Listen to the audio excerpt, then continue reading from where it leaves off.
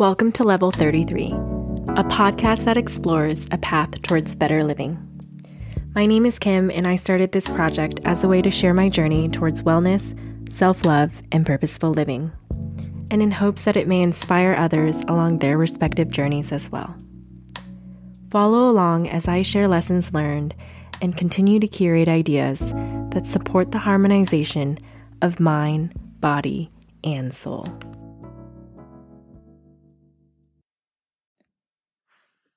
Hi, hello.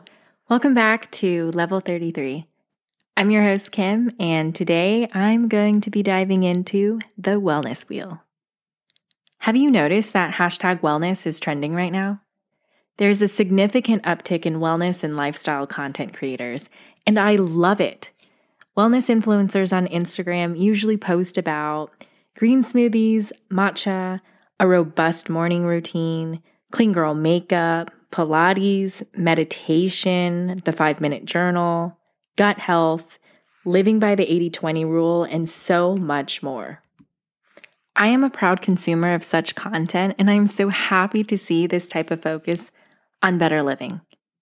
But I can't help but wonder, what does wellness look outside of an aesthetically pleasing and carefully curated Instagram profile? Is there more to wellness than what is shown on these beautifully constructed feeds? Is there more to wellness than matcha lattes, Pilates, and a robust morning routine? Well, in this episode, I will define wellness, discuss the different dimensions of wellness, and chat about ways to improve these dimensions. So what is wellness? I posted a survey on Instagram asking people how they define wellness, and this is what I got. From my friend Francis, combating and defending energy self from the emotional energy of others. I loved that response because I do think that wellness does encompass boundaries and a really good social circle. I also got other answers such as peace of mind, taking time to monitor, maintain, and nurture mental, physical, and spiritual health, finding inner peace, creating balance, not obsessing about one component of wellness, being mentally at peace, peace of mind, body, and soul. And you see, most of the answers that I got had to do with peace and balance and just being in a really good place. But we can all see, and what I gathered was that there are different components to this. And what does that actually mean? That's what I wanted to know. Interestingly enough, the World Health Organization defines wellness as, quote, a state of complete physical, mental, and social well-being and not merely the absence of disease, end quote. The National Wellness Institute defines wellness as, quote, an active process through which people become aware of and make choices toward a more successful existence, end quote. I really like the National Wellness Institute's definition as it frames wellness as an ongoing pursuit. These questions then led me to the wellness wheel. The wellness wheel is a tool and visual guide that can help you assess and reflect. There are different versions. Some have 6 dimensions. And dimensions are, think of the wellness wheel as a pie and dimensions as pie slices.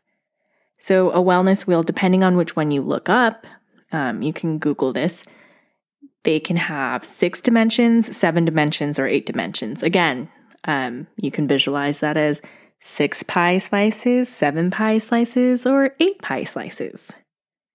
I personally really like the one with 8 dimensions. I noticed that the ones with 6 or 7, I usually found those on college, university websites in the health and wellness sections where as resources for students. So one of the differences between the wheels with 6 dimensions versus 8 dimensions is that I think the one with 8 dimensions has a wheel devoted to career or occupation, and then a wheel focused on, or a dimension focused on financial health, which I think is really important. But I think as a student, that's not really a priority or something that is even in there, because people are just in school and studying at that point. So, but I guess you can adopt different ones.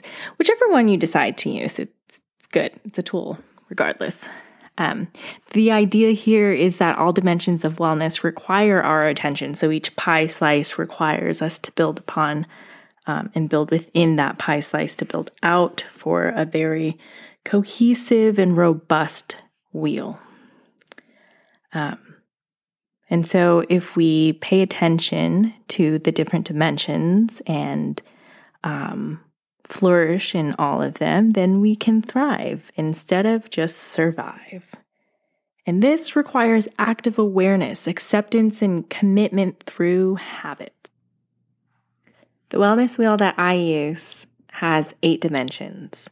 The dimensions are physical wellness, social wellness, emotional wellness, intellectual wellness, environmental wellness, spiritual wellness, financial wellness, and occupational wellness. I'm going to begin with physical wellness because I think it's the easiest one to conceptualize. Had you asked 25-year-old Kim what wellness was, I'm confident that that version of me would have said physical health. I'm glad I've been able to expand my definition since then. Physical wellness is more than just the absence of illness. This is about cultivating and maintaining a thriving lifestyle that honors your physical body. In practice, this looks like committing to regular physical activity. Honor yourself by moving your body. Exercise has been shown to increase energy, improve sleep, boosts mood, and improve mental health. That sounds like a cocktail of pluses. This could be as simple as a lunchtime walk during the work week, a practice I picked up during a rather stressful time in my career. I made it a point to move to combat any mental tension I accumulated. This helped me think more clearly, as it was literally a physical pause button. For me, I aim to move my body 4 to 6 times a week.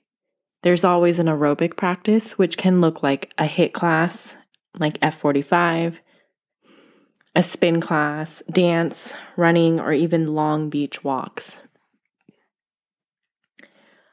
A strength training component and a mental practice, such as yoga or meditation walks. Meditation walks are long walks I take without music or podcasts playing. I learned this from my friend Nate. I take them on the beach and I just focus on the sound of waves crashing and the feeling of sand beneath my feet. The point is, movement has many benefits and is a component to wellness. If you engage in physical activity, give yourself a point. If not, ask yourself if this is something you'd like to change. And this assessment will be the same with different components of the dimensions. If you're looking to improve this area of your wellness wheel, you can start off small with even just a 10-minute walk in the morning or afternoon. Check out local fitness studios. They usually have intro specials like unlimited access your first week for a heavily discounted price. That's always a fun way to try something out. Physical wellness can also look like scheduling routine medical checkups. If you're lucky enough to have health insurance, you should definitely utilize it. I think it's a very empowering thing to know the current state of affairs with your body. Since I turned 30, I've been more interested in taking care of this one body that I have. And that's not to say that I was blissfully ignorant in my 20s, but rather I had this well-intentioned but ill-informed and not based in any logic perception that I was invincible. I regularly got 3 to 4 hours of sleep and was somehow a functioning human being. But the key word here is functioning. I wasn't thriving by any means. In 2022, I jokingly started saying that my check engine light came on for my body, and I scheduled several checkups. I wanted a baseline. I wanted to see where I could improve physically. And honestly, if being on top of preventative care is important to you and you want the best bang for your buck in this lifetime, I encourage you to get a checkup and see where your health stands, because that's a starting point that can really tell you where you're at. Physical wellness also encompasses sleep and your sleep routine and how you prioritize it. This is a personal focus of mine this year. I used to be proud of all the work I could accomplish on such small amounts of sleep. I used to think that I had to earn rest, which honestly is a messed up way of existing. Sleep isn't a prize, it's a requirement. And I've done a lot of work around unpacking why I didn't believe I was deserving of rest. I challenge you to ask yourself the next time you sabotage a good night's rest with mindless scrolling, why? Ask yourself why. Ask yourself why you don't think you're deserving of rest, because I'm pretty sure you're well aware of the benefits of good sleep, but why aren't you getting it? If you're curious about improving this area of your wellness wheel, I would recommend typing in sleep routine or sleep hygiene into your preferred research engine, which to me is Google or YouTube, because there's always really, really good content. I also take a lot in visually, so I love when people make instructional videos, which you can find on YouTube. It's fun. Physical wellness also means eating foods that make you feel good, honoring your body. I know it's really corny to hear. Your body is a temple and you should treat it as one. But I think a lot of us sacrifice immediate gratification of something that is delicious and yummy over health and wellness and what that means in terms of physical wellness. But a good way to assess whether or not your physical wellness dimension is adequate or at a level that you're happy with is asking yourself, are you eating foods that make you feel good? And if not, why are you not nourishing yourself?